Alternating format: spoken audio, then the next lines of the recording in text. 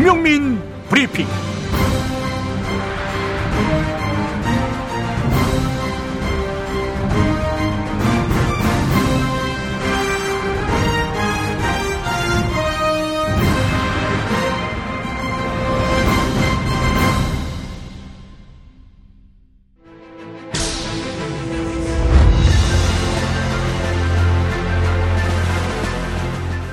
네, 정치부심 시작하겠습니다. 오늘도 함께해 주실 두 분 먼저 소개하겠습니다. 김성회 열린민주당 대변인 나오셨습니다. 네, 안녕하세요. 김성회입니다. 네, 우리 박진영 더불어민주당 부대변인 나오셨습니다. 어서 오십시오. 안녕하세요. 박진영입니다. 네, 감사합니다. 아이고, 숨이 차네요.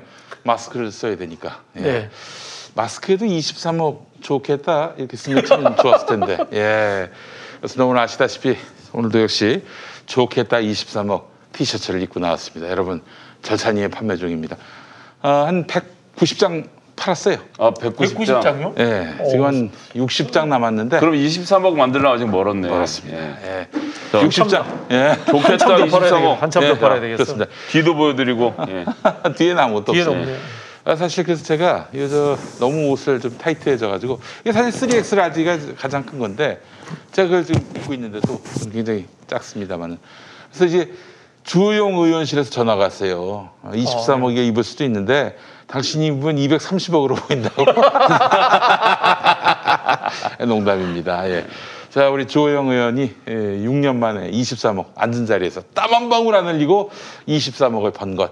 네, 저희가 이렇게 또 기념하는 티셔츠를 만들었습니다. 근데 이제 그건 시작이고 이 집을 이제 재개발이 곧 될 거 아닙니까? 네네네. 반포 1단지가 재개발이 곧 됩니다. 제가 반포 1단지가 만들어지던 해에 거기 입주를 처음 했던 사람으로서 잘 알고 있습니다. 그렇군요. 서울 사람이에요? 1974년 얘기인데요. 예, 서울 사람입니다. 서울 예. 사람이시구나. 거기에 이제 아무것도 없는데 횡댕그러니 그 아파트 하나만 지었을 때가 있어요. 근데 거기에 이제 아파트가 23평형이 있고 그다음에 40, 60평형이 있는데 복층 아파트까지 있고 뭐 다 됐고 그 23억짜리 아파트가 중요한 것은 이게 재개발이 되면 그 아파트를 소유하고 있는 사람들 같은 경우는 두 채를 분양을 받습니다. 근데 지금 한 채 분양 가격을 저희가 지금 예상하기로는 50억 정도를 예상하고 있어요. 그러니까 두 채가 되면 100억이 되는 거죠. 아니, 그러면 저기 거기에 거주한 분은 돈 한 푼도 안 내고 그대로 두 개를 받는 겁니까? 그러니까 그 분양권 두 개를 가질 권한을 가진 23억짜리 아파트라서 와, 엄청나네. 예, 앞으로 재개발이 되고 나서 실현할 차익이 훨씬 큰 상태로 네. 그렇게 알고 있습니다. 자, 그래서 저희가 또 그때 되면은 또 아마 이득이 더 올라가지 않겠어요? 123억. 123억. 그 1을 더 붙여가지고 또 한번 팔겠습니다. 네. 일단 나머지 남아있는 60장 여러분 소진돼야 합니다. 자, 신청하실 분들 지금 사이즈별로 다 있는 건 아니고 어떤 건 많고 어떤 건 적고 그런데 문자로 한번 신청해 주세요. 그럼 저희가 연락을 드리도록 하겠습니다. 자, 문자 번호도 알려드리겠습니다. 010-2611-5040 아마 맞을 거예요. 예, 다시 한번 010-2611-5040으로 문자를 남겨주시면요 저희가 사이즈 맞는 것들이 있으면 우리 언제 이거 팔아서 23억 벌어요 진짜? 야, 그래요. 우리가 23억을 번다는 건 아니고 형님 티셔츠 갖고 어떻게 23억을 법니까? 그런 야무진 생각을 다 하십니다. 예. 자, 오늘 정치부심은 또 라이브로 함께 할 텐데 오늘 아주 귀한 손님 또 한분 모셨습니다. 사실 당대표 선거 마지막 이제 그 출연자가 될 것 같은데 저희 이낙연 후보까지 모시면 참 좋겠지만은 또 모시려고 했더니 자가격리 중이라 들어가셔가지고 예. 자, 그래서 오늘 박주민 후보 모시도록 하겠습니다. 우선 광고부터 함께 하실까요? 네. 먼저 디아페 비누입니다. 디아페 비누. 예, 그래요. 구매 후기 1. 중학생 아들이 여드름 때문에 고생하다가 디아페 비누를 썼는데 며칠밖에 안 됐지만은 본인이 이 피부가 부드러워졌다고 합니다. 제가 보기엔 염증도 없어지고 붉은 기운도 조금씩 들어갔습니다. 더 써보고 다시 후기를 남기겠습니다. 이제 여드름이 완전히 사라진다 그렇게까지 뻥을 칠 수는 없는 거고 그러나 적어도 여드름 치료할 때 이 디아페빈으로 함께 하시면은 정말 시너지 효과가 난다 이런 말씀을 좀 드릴 수 있을 것 같습니다. 자, 구매 후기 2. 광고 보고 사용해 보다가 오빠네가 추천해서 온 가족이 함께 사용하고 있습니다. 정말 효과가 좋다면서 만나는 사람들마다 특히 피부 알러지 있는 분들께 추천 중입니다. 사용 안 하는 사람은 있어도 사용해 본 사람은 이 비누만 사용하게 될 것입니다. 이런 말씀하셨습니다. 비싸도 자꾸 손이 간다. 예, 그렇습니다. 그러나 이제 분명히 아실 것은 목욕용, 세수용은 좀 따로 두시고 비누를 이용하시면 어떨까 생각이 됩니다. 우리 남성분들이 비누를 은근히 많이 씁니다. 사실 비누를 이제 뭐 이런 이 떼수건이나 이런 데 좀 거품을 내서 써야 되는데 비누 그 자체로 그냥 하시는 분들이 너무 많습니다. 민폐입니다. 예, 그렇기 때문에 여자 디아페 비누는 세수용, 목욕용 따로 이렇게 구매하시면 좋겠습니다. 네. 또 요즘 보통 화장실이 2개 있는 집들이 좀 있더라고요. 많죠. 예. 그러니까 또 이제 하나 더 사시면 좋을 텐데 하나는 그러니까 3개가 들어간 게 한 세트입니다. 많이 구매하시면 좋겠습니다. 자, 디아페 비누 김용민닷컴이 쌉니다. 김용민닷컴에서 구매하시면 되겠어요. 디아페 비누의 특징은 정제된 유황을 원료로 합니다. 유황의 효과로 피부 세정과 특히 그 건성 피부에 정말 효과적입니다. 건성 피부. 네, 그렇지 않습니까? 그 지성미 넘치는 분이 있지 않습니까? 건성미가 넘치는 분도 있습니다. 네. 건성건성 아름다운 분들, 건성미. 예. 방송도 건성건성 하시는 분들. 네, 그렇죠. 예. 예. 저는 지성미가 넘치는 쪽으로 가겠습니다. 그렇습니다. 예. 알겠습니다. 자, 거기에다가 제주도산 마유 오일, 말에서 얻은 기름입니다. 네. 이걸 사용해가지고 보습 효과도 정말 뛰어납니다. 예. 또한 피부 건강에 이로운 성분들이 포함된 어성초를 원료로 하고 있습니다. 단순 천연 재료가 아닌 발효 숙성시킨 6주 동안 발효 숙성시킨 한방 재료를 사용해서 피부에 좋습니다. 건조한 날씨 환절기에 특히 좋은 디아페 비누를 김용민닷컴에서 가장 저렴한 가격에 구매하시기 바라겠습니다. 네, 감사합니다. 자, 그리고 다음 본황칠 이노큐. 네, 그래요. 먹방도 좀 한번 합시다. 우리 형님들이 지금 할 의욕을 잃고 있어요, 점점. 예. 자, 보당칠 이노큐 최근 구매 후기. 몇 년 전 엄마가 드시려고 땡땡마켓에서 구매해서 한동안 자주 구매했어요. 이거 당근마켓에서도 팝니까? 그건 아니겠죠. 당근마켓에서는 본 적이 없는데. 네, 그렇습니다. 이거 중고품을 파는 데이기 때문에. 네. 자, 이제 엄마는 잘 주무시는데 언제부턴가 제가 잠드는 게 힘들어서 구매했습니다. 김용민닷컴이 더 저렴해서 이리로 왔네요. 이게 제일 싸요, 여기가. 예. 여기에 쌉니다. 저도 엄마처럼 효과 봤으면 좋겠네요. 라고 하셨습니다. 여기 MD들이 뭐 저기 가서 이 판매자들을 쥐어 짜서 예, 마른 수건에서 기름이 나올 때까지 짠다는 얘기 제가 많이 들었습니다. 네, 그렇습니다. 그래서 우리 그리고 여기서 한번 닦인 사람들이 그 판매자들이 다 지성 피부에서 건성 피부로 바뀐다고. 여튼 우리 김용민닷컴의 MD들은 헌혈 차에 가면은 피를 한 방울도 피도 눈물도 없는 사람들이기 때문에 예, 그렇습니다. 예. 자, 또 다른 구매 후기입니다.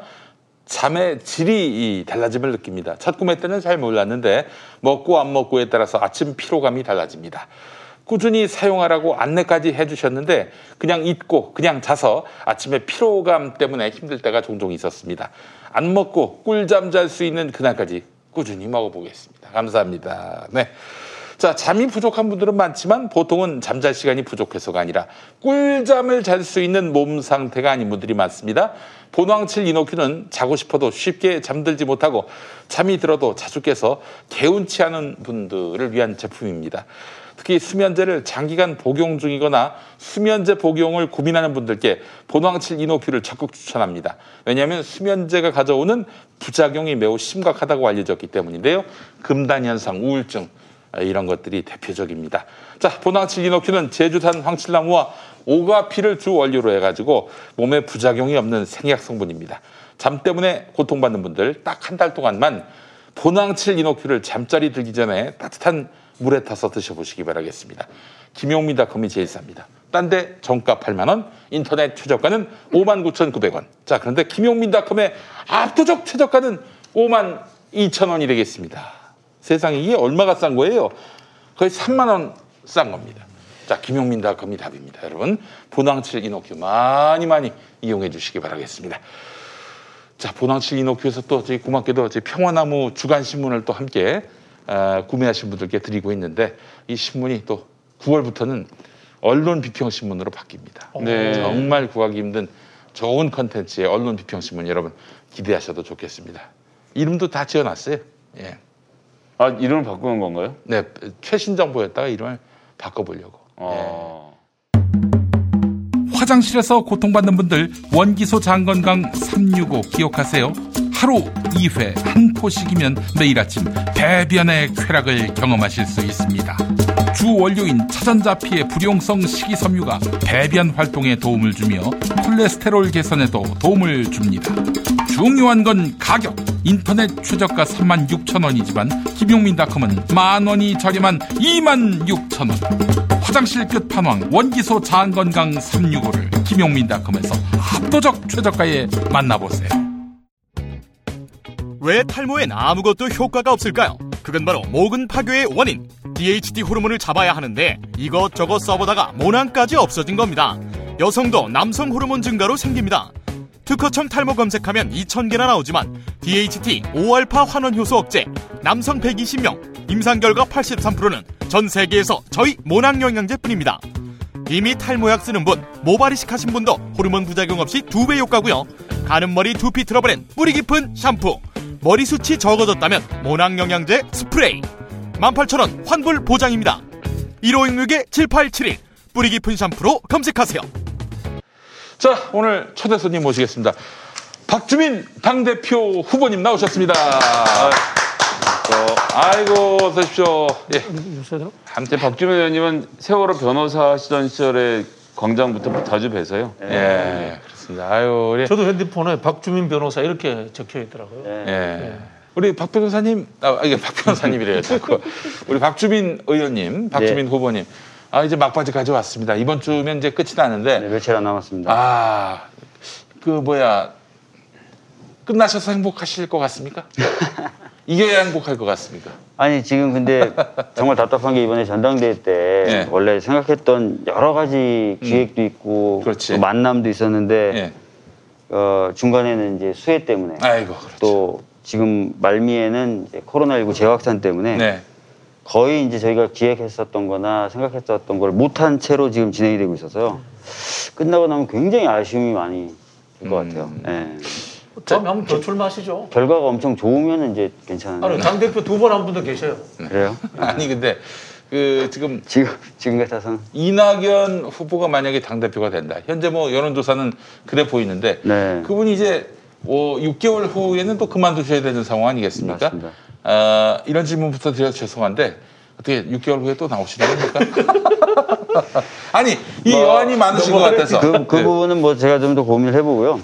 근데 사실은 이제 당대표 해보면서 느끼는 거는 두 가지가 좀 어려운 점이 있더라고요. 하나는 확실히 좀 조직력은 있어야 할 것 같아요. 그러니까 조직력이 좀, 저는 지금 거의 이제 몇몇 의원들이 도와주시고는 있지만 사실 혼자 하거든요. 그러다 보니까 이제 이게 약간 이거는 좀 넘을 수 없는 간극이구나라는 느낌이 올 때가 있고 그다음에 또 하나는 좀 미리부터 준비를 해야 되겠더라고요. 그러니까 뭐 두 분은 뭐 제가 이미 출마 선언하기 전에 2바퀴를 도셨다 이런 얘기도 들릴 정도였거든요. 그래요? 네, 그래서 그런 부분이나 이런 것들도 좀 고민해서 결정하도록 하겠습니다. 알겠습니다. 서울시장 출마설도 있었어요, 한동안. 네, 그 부분은 제가 여러 차례 말씀드렸는데 제가 당대표 안 될 거라고 생각하시는 분들이 자꾸 그렇게 질문을 하시는 거예요. 그 이전부터. 이번 당대표 나오시기 전부터. 박주민은 서울시장 거쳐서 다음 대통령으로 갈 것이다. 이렇게 말씀하시는 분들이 있었어요. 당대표가 서울시장 나와도 되죠. 그런가요? 그럼 임기를 못 채우는 거잖아요. 그건 말이 안 되고. 그래요. 알겠습니다. 일단 당대표가 되셔야 하는 건데 사실 너무 이 코로나 이슈에다가 또 수해 이슈가 덮치는 바람에 박주민이 당대표가 되면 더불어민주당이 어떻게 바뀌게 되는가 모르는 분들은 또 태반입니다. 사실 박주민이라는 사람은 굉장히 좋아하는데 대체 이분이 당대표가 되면 뭐가 달라지는 거지? 궁금해하는 분들이 있습니다. 사실 뭐 요즘 좀 답답한 게 워낙 전당대회가 이슈 밖에 있다 보니까 이제 제가 언론개혁 관련돼서 얘기 굉장히 많이 했는데 너는 왜 언론개혁 얘기를 안 하냐 이런 분들도 있을 정도예요. 그래서 답답합니다. 근데 제가 이제 출마하면서 내걸었던 게 크게 이제 어떻게 보면 3단계라고 할 수도 있고 3가지라고 할 수도 있는데요. 처음에 좀 말씀을 드리면 지금 우리 당이 해결해야 될 과제가 저는 굉장히 많다고 봅니다. 그래서 우선 좀 강한 정당이 좀 돼야 되겠다고. 강한 정당? 강한 정당이라는 게 당대표가 센 그런 사람이 아니라 300만 당원들이 진짜 당을 중심으로 똘똘 뭉칠 수 있고 또 능동적으로 당원들이 이제 움직일 수 있고 활력 있는 그런 정당을 강한 정당이라고 저는 얘기하는 겁니다. 그러기 위해서 이제 당원들의 권리도 강화해야 되겠고 당과 당원 간의 소통도 강화해야 되겠지만 하여튼 그런 강한 정당이 돼야 되고 두 번째는 그런 강한 정당을 토대로 현재 이제 부여된 국민들이 부여한 개혁 과제들을 좀 흔들림 없이 추진하자. 사실 이제 개혁 과제를 추진하다 보면 저항도 있을 수 있고 공격도 있을 수 있는데 그럴 때 우리 당원이 300만이니까 사실 당원 한 분이 10분씩만 만나서 설명해 드리면 3천만 명한테 설명을 해드릴 수가 있고 그러네. 설득을 할 수가 있거든요. 그래서 강한 정당을 토대로 좀 흔들림 없이 개혁에 대해서 뭐 저항하거나 공격하는 게 있더라도 개혁 과제들은 좀 해나갔으면 좋겠다. 이게 이제 또 근데 제가 이제 더 욕심을 내는 거는 사실 우리가 이런 문제는 정말 풀어야 된다라고 얘기되었던 그렇지만 수십 년간 제대로 팔걷어 붙이고 싸워보지 못했던 이슈들이 많아요. 예를 들어서 교육제도를 바꿔보자. 이런 얘기도 서태지와 아이들의 교실 이데아가 나온 게 1994년이더라고요. 근데 지금 와서 봐도 그 노래가 그냥 와닿을 정도로 크게 바뀐 게 없다는 거죠. 네.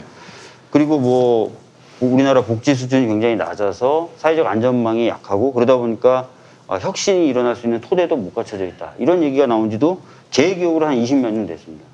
제가 이제 참여연대 활동할 때 뭐 유시민 그 당시 보건복지부 장관님이 10,000원으로 뭐 한 달 나기 뭐 이런 것도 캠페인을 계속 하고 그랬었는데 참여연대도 하셨어요? 참여연대 있었습니다. 근데 민변도 하시고? 네, 민변도 있고요. 그래서 그 얘기가 나온 지도 굉장히 오래됐는데 이제 사실 크게 바뀐 게 없죠. 워낙 복잡하고 이해관계가 많이 얽혀 있다 보니까. 그리고 뭐 균형 발전도 그렇고요. 그다음에 우리나라 산업 구조가 좀 더 바뀌어야 된다. 라고 얘기한 지도 한 20몇 년 됐습니다. 1990년대 초반부터 지적됐으니까. 근데 그런 것들은 워낙 좀 크고 어려운 싸움이고 하다 보니까 조금씩 계속 미뤄두고 조금씩만 고쳐왔던 부분이 있던 것 같아요. 근데 그런 것들을 한번 팔 걷어 붙이고 한번 진짜 해결해서 좀 더 좋은 세상, 새로운 세상을 좀 만들 필요가 있고 그래서 이제 3단계로는 좀 그런 역할을 하는 176석을 주신 의미가 저는 뭐 검찰개혁, 언론개혁 같은 당면한 과제 해라. 그건 당연히 하는 거고요. 근데 저는 그거보다 더 큰 의미가 있는 게 방금 말씀드렸던 이런 오랫동안 우리가 손대오지 못했던 그러나 이제는 반드시 해야 되는 과제들 교육 과제들을 정리하는 거. 네, 하는 그래서 새로운 좀 사회와 시대로 바뀌는 거, 전환하는 거 이게 저희 당의 역사적 사명이라고 생각합니다. 원래 이제 전당대회를 이제 보통 이제 연구자들은 두 가지로 해요. 첫 번째는 리더십의 교체, 두 번째는 이제 강령 정책을 시대 상황에 맞게 새롭게 토론해서 합의를 한다 이런 취지인데. 두 번째가 잘 안 되죠. 잘 안 되죠. 그래서 보통 이제 언론들이 첫 번째에 대해서 게임하듯이 막 이렇게 붙이는 거 이런 것만 하다 보니까 두 번째가 잘 안 되는데 사실은 우리 같은 이제 어쨌든 뭐 중도 진보 쪽에 이제 있는 포지션한 정당들은 그런 토론을 많이 해야 돼요. 맞습니다.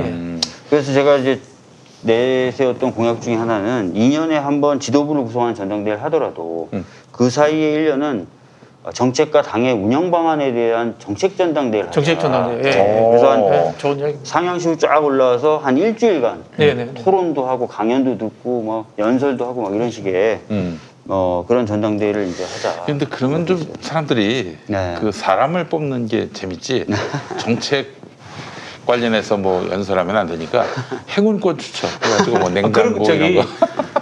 스웨덴 가면은 알메달린인가 뭐 어디 섬에 가서 일주일 동안 그런 걸 합니다.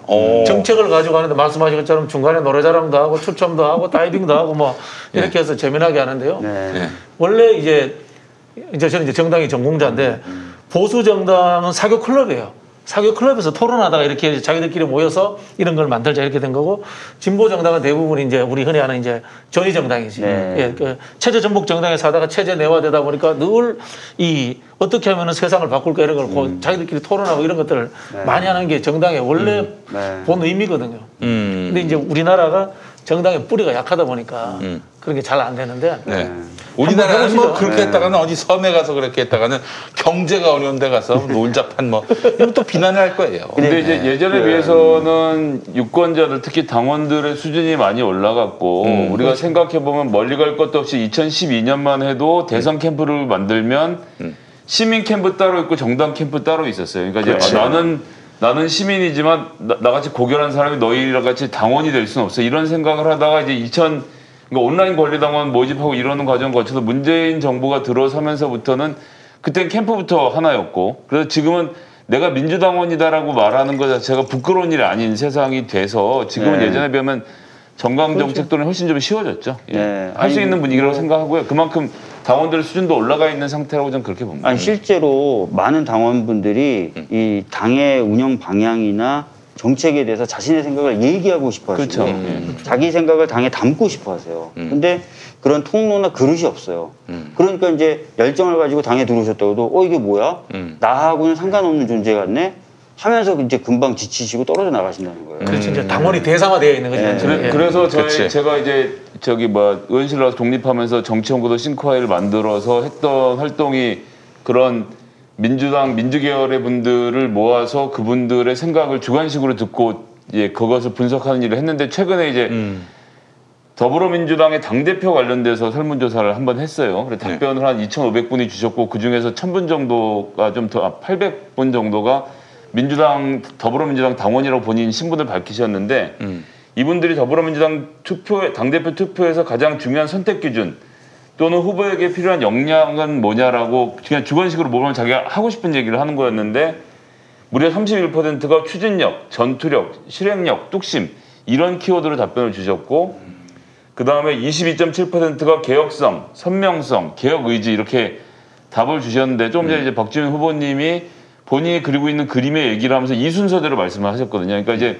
민심을 가장 정확하게 반영을 하고 계시는 거고 제가 그래서 그거 설문조사를 하면서 누가 더 많이 봤냐 더 적게 봤냐 이거는 중점은 아니게 했는데 누구를 지지하는지는 물어봤고 그래서 제가 요거 말씀드리고 싶은데 이제 박진민 후보를 지지한 사람들 왜 지지하냐는 질문에는 참신하고 세대교체 젊음 이런 게 한 30% 선명성 개혁성이 좋다가 22% 진정성 정의감 신뢰감 그간 행적이 16%인데 이제 부족한 점에 대해서는 이걸 알고 가시면 도움이 될 것 같아서 경험 부족에 대한 우려가 한 17% 정도 나왔고 그거는 경험을 많이 쌓으면 지워질 거 아니겠어요? 그렇죠. 그러니까 이제 지금 현재 있는 상황 이거는 지도부를 시켜서 경험을 계속 이거는 그 설문을 할 때 나는 박주민을 지지함자라고 밝힌 사람들에게만 물어본 거예요. 나한테 이 사람의 장점이 뭐냐라고 물어보고 이 사람이 고쳐야 될 점 뭐냐고 물어보는 그러니까 박주민 지지자들만 물어본 거니까. 그다음에 정치적 카리스마가 부족하다가 17.6%.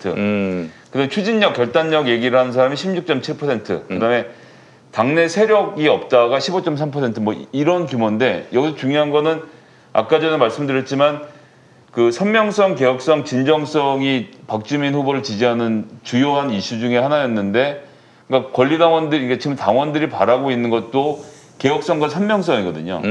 그래서 지금 박주민 후보 캠프에서 어떻게 분석하고 계신지 모르겠지만 이 전당대회에서 당원들의 당심을 파악하는데 어려움이 있는 게 일단 권리당원 명단 확보가 되지 않는 것이 현실이고 그래서 여론조사를 할 때 물어봐서 민주당 지지자냐 아니냐 정도를 따질 수밖에 없는데 그 권리당원을 조사한다는 게 지지자냐 그렇죠. 아니냐 이것만 어제 오늘 이틀 동안 지금 온라인에서 투표를 하고 안 한 사람 내일 이제 그 전화를 걸어서 강제 ARS라고 그것도 안 한 사람 모레 직접 자기가 당에 전화를 걸어서 한 ARS에 이제 4일 동안 투표를 하는데 이게 좀 적극적인 사람들만 투표를 할 수가 있어서 평소에 적극적인 의사를 내고 있는 즉 온라인 권리당원들이 투표를 할 가능성이 높은데 이런 분들이 생각하는 이번 당대표의 그림에는 지금 이제 박주민 후보가 굉장히 카테고리에 잘 맞는 사람으로 되어 있다는 점이 있어서 저는 이번에 오늘 나오셔서 드리는 말씀은 아니고 지난번에 김무겸 후보도 나오셨지만 박주민 후보가 특히 권리당원들의 당심을 바탕으로 해서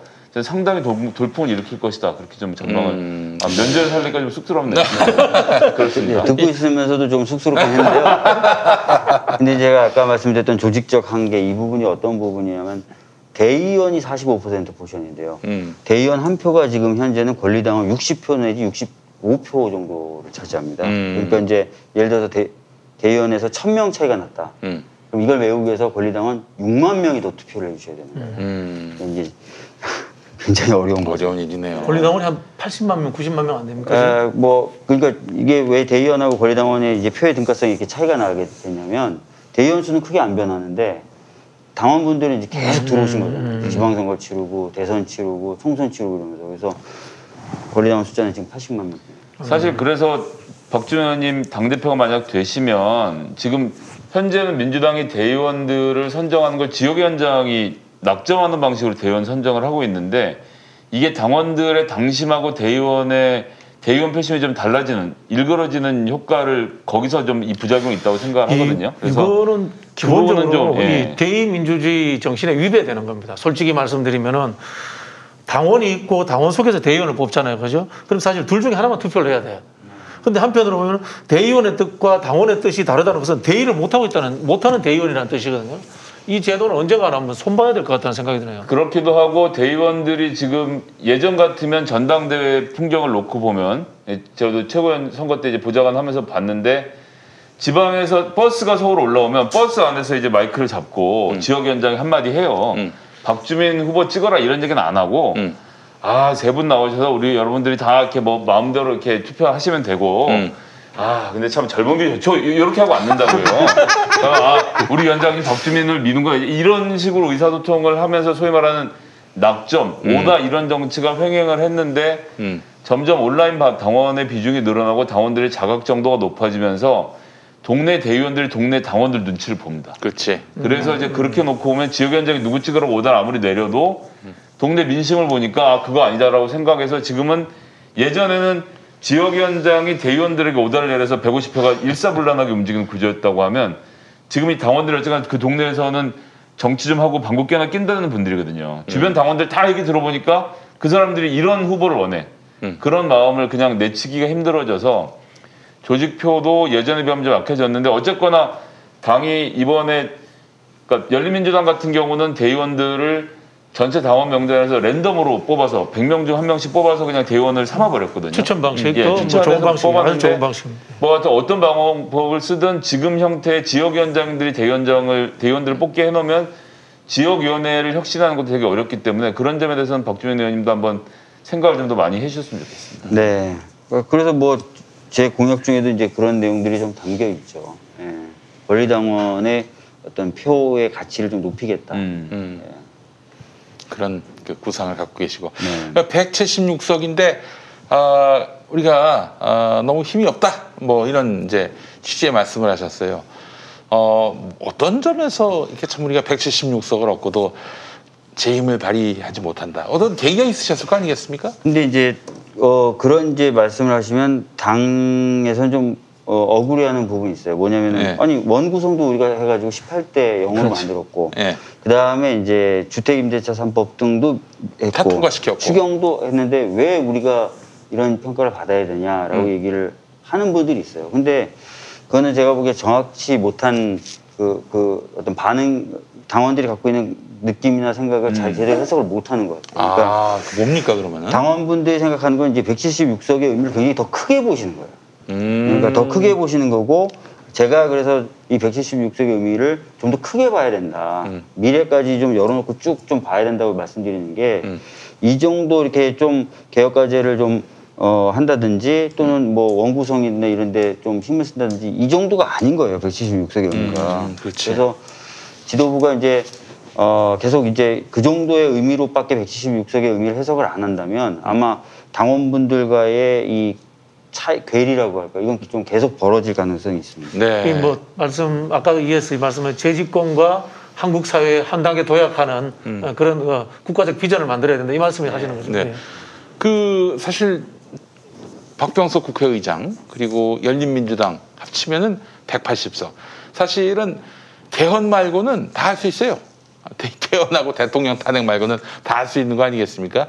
그렇기 때문에 이 막강한 권한을 국민들이 부여했을 때는 무언가를 해내야 된다라는 그런 말씀인데 당대표가 되셨어요. 또 그렇게 강력한 어떤 당대표로서 개혁을 진두지휘하신다. 우리가 역점을 두고 해야 될 일은 뭐라고 보십니까? 그러니까 제가 이제 생각하는 건 아까 말씀드렸던 대로 뭐 검찰 개혁 같은 권력기관 개혁, 국회를 중심으로 한 정치 개혁, 언론 개혁 이런 것들은 당연히 해야 되는 거고요. 저는 기본이라고 생각을 하고 거기서 이제 그치면 안 되고 국민의 삶의 질을 실질적으로 개선할 수 있는 개혁들도 해야 된다는 거예요. 그래서 제가 예를 들었던 게 딱 꼭 그것만이라고 말씀드리는 건 아니고 저출생 문제 같은 경우는 교육 문제라거나 이런 것들은 굉장히 수십 년간 문제가 지적되어 왔지만 크게 바뀌지 않으면서 국민들의 삶을 이제 내 삶이 나아지는구나라는 걸 못 느끼게 만드는 문제잖아요. 교육 문제. 그래서 그런 것들을 진짜 이건 참 손대기가 어렵다, 뜨겁다, 복잡하다라고 하지 말고 진짜 당이 아까 말씀드렸던 대로 좀 활기차진 상태에서 국민들과 접촉면을 넓히면서 저는 사회적 의제 연석회의라는 구조를 주장하는데 각각 여러 가지 의제를 당해서 이 의제를 한번 풀어보겠다 제대로 해서 2년 정도 당원들, 국회의원들, 뭐 지방의원, 자치단체 전문가들이 계속 고민하고 필요할 때는 국민들한테 설명도 하고 국민들과의 사회적 대화도 열고 수기를 한번 밟아보고 싶으면 그 구조에서 수기에도 붙여보고 이런 식으로 해서 정말 이제는 이거 얘기하면 나 뜨거 하니까 손 대지 말자가 아니라 우리가 이거 진짜 한번 해결해 보겠습니다 해가지고 그런 과정을 쭉 거쳐서 해결이 될 만한 금액 정책이 생산되면 176석이 있으니까 조금 반대가 있더라도 좀 그런 건 관철해내고 이건 해결까지는 안 됐지만 적어도 우리 이런 방향으로 간다는 것까지는 국민적 합의가 어느 정도 되는 것 같습니다. 이러면 청사진으로 좀 내걸고 그 다음 대선 때 우리가 이걸 가지고 정책으로 삼을 수도 있는 거고 그러니까 그런 과정들을 저는 좀 이제 밟아서 실질적으로 국민분들이 내 삶이 진짜 나아지고 있네 라는 걸 좀 느낄 수 있게끔 하고 싶다는 거죠. 예, 알겠습니다. 박형순법 그리고 전광훈법 어떻게 통과돼야 합니까? 그러니까 사실 이제 박형순법이라고 딱 하니까 마치 이게 어마어마한 법인 것처럼 거부감이 드는데요. 내용을 저도 이제 받아서 읽어보니까 이게 그거더라고요. 판사가 어떤 특히 의료 관련된 감염병이나 이렇게 좀 전문 지식이 필요한 어떤 판단을 내릴 때는 이번 행정명령에 대한 효력을 정지시킬까 말까 할 때는 그 감염병 전문가나 감염병 관련된 기관의 의견을 좀 들어라. 그렇죠. 의견을 듣고 그걸 참조해서 결정을 내리라는 거거든요. 굉장히 좋네요. 이게 자치단체장의 의견도 좀 수렴하고. 이게 엄청 폭력적인 게 아닌 거예요. 왜냐하면 판사가 모든 걸 알 수 있진 않아요. 특히 감염병 그 판결문의 내용이 상당 부분이 뭐 일반적으로 어떤 조치를 취할 것으로 예상되고 그렇기 때문에 감염병이 뭐 폭발적으로 여기서 번질 위험이 있다고는 보기 어려우면 이렇게 막 돼 있거든요. 근데 그 부분을 판사 혼자 생각하지 말고 지금도 사실 그러한 제도가 소송상 마련돼 있습니다. 전문가한테 조언을 구할 수 있는 제도가 있는데 거의 활용이 안 돼요. 근데 이제 그런 것들은 전문가들의 의견을 좀 같이 들으면서 좀 판단을 내려라는 거지 이게 어마무시한 법이 아닙니다. 네. 그러면 어떻게 지지하십니까? 저는 뭐 그런 내용이기 때문에 그 법 자체가 이제 이름과 또는 보수 언론에서 얘기하는 것처럼 무시무시한 법이 아니다. 뭐 상권 권리를 훼손한다 뭐 이런 얘기가 충분히 의견 들어서 판사가 결과적으로 최종 결정을 하는 거 아닙니까? 그러니까 그렇죠. 예. 저는 정치인이 사회적 현상이 있으면 민감하게 그런 법을 일단 내놔야 된다고 생각합니다. 물론 뭐 그게 이제 위헌적 요소가 있으면 법사위에서 또 조정하면 되는 거고. 예. 잘하시는 거죠. 빤스 방지법은 어떻습니까? 빤스는 입고 다녀야 되지 않나요? 아니 지금 빤스 안 입을 자유를 지금 침해하시는 겁니다. 자, 전광훈 같은 이런 코로나19 상황에서 이 집회를 열어가지고 말하자면 감염병을 확산시켰다. 이런 사람에 대해서 3배의 손해배상을 할 수 있는 법. 이게 바로 전광훈법 아닙니까? 징벌적 손해배상제도 말씀하시죠? 그거 어떻습니까? 징벌적 이제 손해배상제도가 지금 도입이 될 필요가 있어요. 근데 지금 제가 생각하기에는 이제 A 이슈가 터지면 A 이슈에 대한 징벌적 손해배상제도, B 이슈가 터지면 B 이슈에 대한 징벌적 손해배상 이렇게 되면 지난번 언론 같은 경우 징벌적 손해배상제도가 다수 도입되지만 굉장히 이제 여러 군데에 도입되는 건데 저는 징벌적 손해배상제도를 좀 일반적으로 도입하는 것도 필요하다. 차라리 그래서 뭔가 고의로 어떤 사람들에게 피해를 입혔다. 또 심지어는 고의로 사람들의 생명이나 신체에 위험을 끼쳤다 그러면 징벌적 손해배상제도가 가능하도록 하는 일반법이 좀 들어오면 어떨까? 그러면 기업이 뭔가 잘못한다든지 언론이 뭔가 잘못한다든지 또는 말씀하신 대로 감염병 위험 있는 사람이 감염병을 퍼뜨릴 위험을 했다든지 그러면 다 적용이 될 수 있잖아요. 근데 이 징벌적 손해배상제도가 일반법으로 도입되지 못하도록 막힌 이유가 있어요. 사실 기업들이 엄청 반대했거든요. 그렇겠네요. 그렇다 보니까 쪼개져서 들어오기 시작한 거예요. 그렇겠네. 네. 어떻게든 들여와야 되는데 기업들이 반대하니까 일반적 형태로 못 들어오고 요 이슈 터졌을 때 막 여론이 올라가니까 요 이슈에 대응하는 거. 요 이슈가 이렇게 들어오는데 사실 이거보다는 저는 이제는 보편적 징벌적 손해배상제도가 좀 도입되는 것도 필요하지 않나라는 생각을 합니다. 알겠습니다. 제일 흐뭇해하시네요. 빤스법 빤스. 속이 다 후련합니다.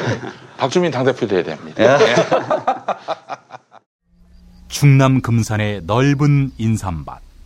정성농장을 일군 농부아버지 이정열 씨. 자연은 노력한 만큼 내어준다. 그 자연의 마음을 알기에 정성농장을 더불어 일구는 아들 이성규 씨도 아버지에게 배운 것처럼 정직하고 또 성실하게. 정성농장 홍삼은 인삼 재배부터 가공 판매까지 모두 책임지고 있습니다. 그래서 대한민국 1등 품질을 자부합니다. 검색창에 정성농장 홍삼을 검색해주세요. 정성농장 홍삼. 전화문의는 010-9754-6972. 지혜야, 너 어제 술 먹고 기억 안 나? 언니, 나 어제 취해서 뭔 짓 했어? 너 어제 근데 너 어제 술 먹기 전에 뭐 먹지 않았어? 먹었지. 근데 기억 안 나. 그러니까 진짜 숙취해소 되는 걸 먹어야지. 특허받은 숙취해소 기억 안 나. 몰라? 특허받은 진짜 숙취해소. 거기에 유산균과 멀티비타민까지. 검색창에 기억 안 나. 서울 홍대 앞 작은 모임 공간 알고 계시나요? 스튜디오 벙커 원. 100석 규모의 콘서트홀, 갤러리, 방송 스튜디오, 그리고 카페까지. 스튜디오 벙커원에서 아름다운 꿈이 익어갑니다. 북콘서트, 파티, 세미나, 작은 음악회, 전시회, 유튜브 팟캐스트 녹화, 녹음까지 여러분을 위한 공간 스튜디오 벙커원.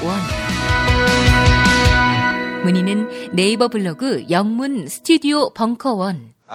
아니, 우리 박주민 변호사님 또 세월호 변호사라는 또 타이틀을 달고 사실은 또 많은 분들이 이런 여러 그 약자들의 아픔에 대해서 공감하는 이런 정치인으로 박주민 의원을 많이 생각합니다.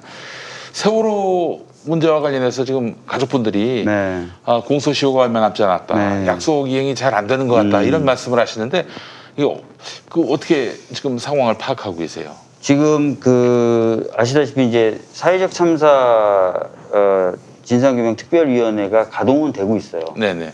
가동은 되고 있는데 진상규명 관련돼서 속시원한 성과를 못 내놓고 있고 검찰도 사실은 세월호 관련돼서 특별수사단을 꾸려놓은 상태입니다. 근데 이제 그래서 뭐 해경 지휘라인이나 뭐 청와대 사람들 장관들 기소도 추가로 더 하긴 했죠. 근데 또 이제 그것만으로는 이제 진상규명이 다 됐다고 평가되기가 어려워서 지금 사회적 참사 진상규명 특별법 개정안을 지금 준비하고 있고요. 개정안에서는 이제 가족분들이나 아니면 세월호 진상규명을 원하시는 분들의 바라는 내용을 충분히 담아서 통과시키려고 하고 있고 20대 국회 때는 뭐 죄송한 말씀이지만 거의 이제 저 혼자 했었는데 지금은 이제 초선 의원들 중에 세월호 문제에 깊이 공감하고 정말 열심히 하겠다는 친구들이 많아요. 당장 안산의 김남국. 네, 김남국, 김용민, 이탄희 이런 친구들이. 이탄희 의원은 부인이 저하고 같이 세월호 가족분들 옆에 있었고. 변호사님이세요. 예, 성함을 까먹었습니다. 예. 저도 저도 갑자기 까먹었네. 그리고 세월호 참사 진상규명 특별위원회도 있었고 지금 사회적 참사 진상규명 특별위원회도 있다가 지금 나오신 분이라서. 그러시군요. 그래서 그런 의원들은 지금 굉장한 의지를 보이고 있어서 계속 지속적으로 얘기하면서 내용을 준비하고 있습니다. 네, 그래요. 또 너무 기대가 크고 세월호 가족들하고 계속 소통하시면서. 실업 어떤 분이 제가 이제 대전인가 내려왔더니 가족분들하고 요즘에 안 만나는 것 같다 그래서 무슨 소리냐고 7월에만 해도 제가 3번을 뵀다. 한 번은 제가 안산 내려가서 이제 입법 전략이나 이런 내용에 대해 설명을 해드렸고 한 번은 이제 저희가 세월호 당특위가 있는데 당특위 회의에 모셔가지고 이제 의원들하고 간담회 했고 또 한 번은 주호영 원내대표하고 세월호 가족들이 만나실 때 제가 그걸 주선했거든요. 주호영 원내대표도 이제 생각이 좀 많이 바뀌었죠, 그죠? 주호영 원내대표가 사실은 이제 19대 국회 때 그때 원내 수석인가 정책위 의장인가 했었어요. 그래서 그 당시 이제 그쪽 새누리당의 어떻게 보면 가족분들의 협상 창구 역할이었습니다. 그때는 뭐 그분들이 막 교통사고다 그러고 막 그런 식으로 했었습니까? 그래도 그런 말을 했었어도 세월호 참사에 대한 이해도는 다른 그 미래통합당 의원들보다 높아요. 참담한 거죠.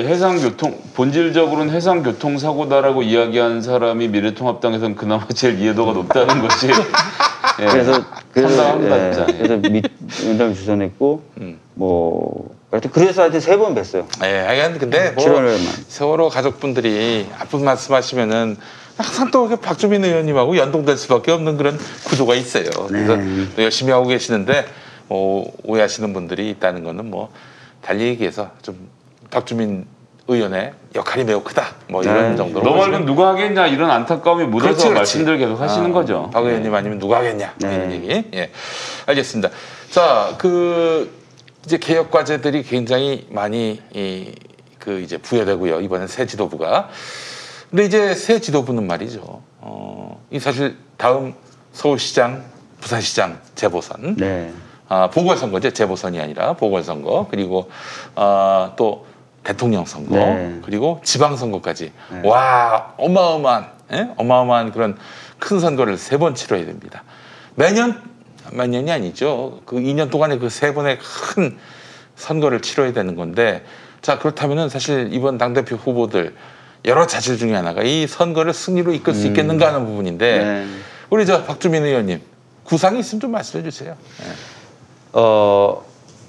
한 분은 본인 이제 후보로서 이제 뛰실 생각이시고, 네. 한 분은 이제 영남에서 이제 표를 많이 가지고 오실 수 있다고 지금 말씀하시고, 저는 이제 계속 그렇게 말씀을 드리는 거예요. 아까 말씀드렸던 것처럼 당이 이제 본연의 기능과 역할을 잘하고, 그래서 그것을 통해서 문재인 정부가 성공적으로 마무리를 지을 수 있다면, 전 솔직히 누가 후보가 된다고 해도 이길 수 있다고 생각해요. 상대방이?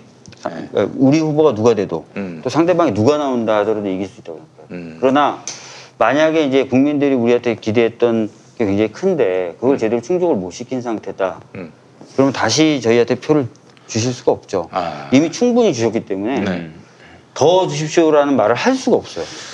그 당대표 후보시니까 우리 당 후보는 다음에 누구를 내보내야 된다 이런 말씀은 못 하실 것 같고, 그런 말은 못 하죠. 자, 상대방이 서울시장 후보로 누가 낼 것 같고 부산시장 후보는 또 누가 낼 걸로 보십니까? 지금 상대당도 지금 딱히 보이진 않더라고요. 최근에 뭐 윤희숙 의원이 잠깐 뭐 거론이 되는 것 같기도 하고. 서울시장으로. 그다음에 뭐 거기 지금 말을 할 수 있는 사람 찾고 있죠. 말이 되는 사람. 5분 동안 그 연설을 할 수 있으면 일단 후보군에 올라가는 겁니다. 그다음에 안철수 후보가 뭐 약간 통합을 해서 나올 수도 있다. 뭐 이런 나오든지 말든지 뭐. 잘 안 보여요. 그래도. 이상한 사람. 안철수 후보는 제가 계속 말씀드리지만 다음번에 한번 더 떨어지고 나면 그다음에 부산시장 도전, 그다음에 밀양시장 도전까지. 그래요? 고향 밀양이에요. 고향이 원래 밀양 쪽이라는 얘기가 있죠. 그분이 좀 좀비적인 스타일이 있어요. 그래서 참 잘 버팁니다. 그분이. 쉽게 그만두지 않습니다. 왜냐? 나는 내 추정컨대 주가가 있기 때문에, 주식이 있기 때문에, 안철수 연구소와 연동되어 있기 때문에 주식의 가치를 지키기 위해서는 싫어도 정치권에 남아야 되는 거 아닌가 이렇게 보고 있습니다. 제 생각입니다. 부산시장은 누가 나올 것 같습니까? 저쪽 당에서. 글쎄요, 뭐 지금 뭐 김현재 의원님도 좀 거론이 되는 것 같고. 김세연 의원님도 좀 거론이 되는 것 같고. 김현장을 우습게 하신다. 이름을 모르죠. 제 이름 외우는데 좀 어려움을 겪어요. 근데 그 부산도 잘 안 보이지 않습니까, 사실? 근데 민주당 후보도 잘 안 보인다고 하더라고요. 부산이요? 저희 당에서는 뭐 김영춘 의원님도 거론이 되고, 또 젊은 피인 김혜영 의원도 거론이 되고, 그리고 뭐 지금 현역 의원들 중에서도 뭐 좀 가능하지 않겠냐 이런 얘기도 나오고. 아유, 현역 의원이요? 아니 그분 그만두면은 또 누가 또 나와가지고 억지로 당선됐는데 쉽게 나오기는 쉽지 않을까. 알겠습니다. 부산은 사실 지금 뭐 시기를 보고 있지만 가덕도 신공항 문제에 대해서 정부가 방향을 정하면 또 분위기가 한번 불타오를 거라고 예상을 해볼 수 있죠. 그 가덕도 신공항 관련한 뭐 그 나름대로 포부나 계획이 있으세요? 그 이미 뭐 부산 지역 토론회나 여기서 밝혔지만 그 김해공항을 확장하는 것만으로는 동남권 관문공항이 되게 어렵다. 저도 그렇게 생각하고, 그래서 결과적으로는 가덕도에 관문공항을 하나 만들어야 되고, 특히나 지금 부울경 쪽에 메가시티, 동남권 메가시티 구상이 있거든요.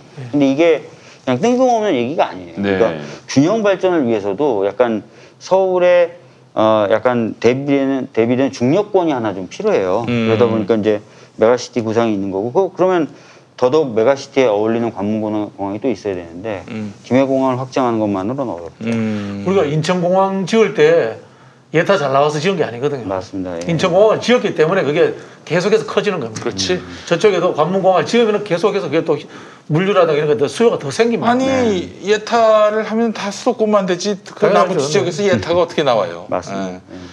그렇기 때문에 지역 균형 발전을 위해서도 수도권 외에는 예타는 좀 박정희 대통령이 우리 경부고속도로 닦을 때 다 반대했잖아요. 닦으러 오니까 차가 다니는 겁니다. 처음에는 차가 거의 안 다녔었다고 그러더라고요. 그렇죠. 차도 없었고. 차도 없었고. 그때만 해도 이 경부고속도로 낼 돈으로 경부선을 복선화하고 철도를 더 늘려야 되는 거 아니냐라는 주장이 있기도 했고 그 주장도 아예 틀렸다 할 수는 없는데 어쨌든 결과론적으로는 고속도로가 만들어지고 그게 차로 다니기 편하다는 세상을 만들면서 차량도 많이 만들게 되고 이런 복합적인 것들이 벌어지는 거라서 가덕도도 지금 부산에 안 사시는 분들은 가덕도 어딘지 모르시는 분들 계실 텐데 그게 부산역하고 거기 부산 이 항만하고 가덕도하고 다 한 동네에 몰려 있어요. 그래서 아주 큰 그림으로 놓고 보면 이 시베리아 철도가 뚫려서 부산까지 간다 이런 그림 지금 그리고 있는 거 아닙니까? 네, 그럼 시베리아에서 그런 물류가 부산까지 도착해서 부산항에서 소화하거나 아니면 가덕도 공항에서 이제 배로 나르는데 기차에서 내려서 공항까지 가는 시간이 아주 짧기 때문에 그런 것을 좀 전반적으로 봐서 하겠다 이런 거고 이전 정부에서 결정 못했던 건 그러면 티켓은 어떻게 할 거냐는 문제 있었던 거고 지금은 눈 질끈 감고 가덕도 하겠다라고 해서 해버리면 PK는 또 약간 해볼 만한 선거가 될 수도 있겠다 싶은. 저 TK 출신인데 가덕도 신공항 제가 굉장히 제가 세게 밀었었거든요. 밀었었는데 이런 차이점이 있어요. 우리가 이제 부산을 좀 안 버렸으면 좋겠는 게 부산 같은 경우에는 지역주의의 영향에 의해서 저쪽을 많이 찍었지 사람들의 사고가 보수적인 동네는 아니에요.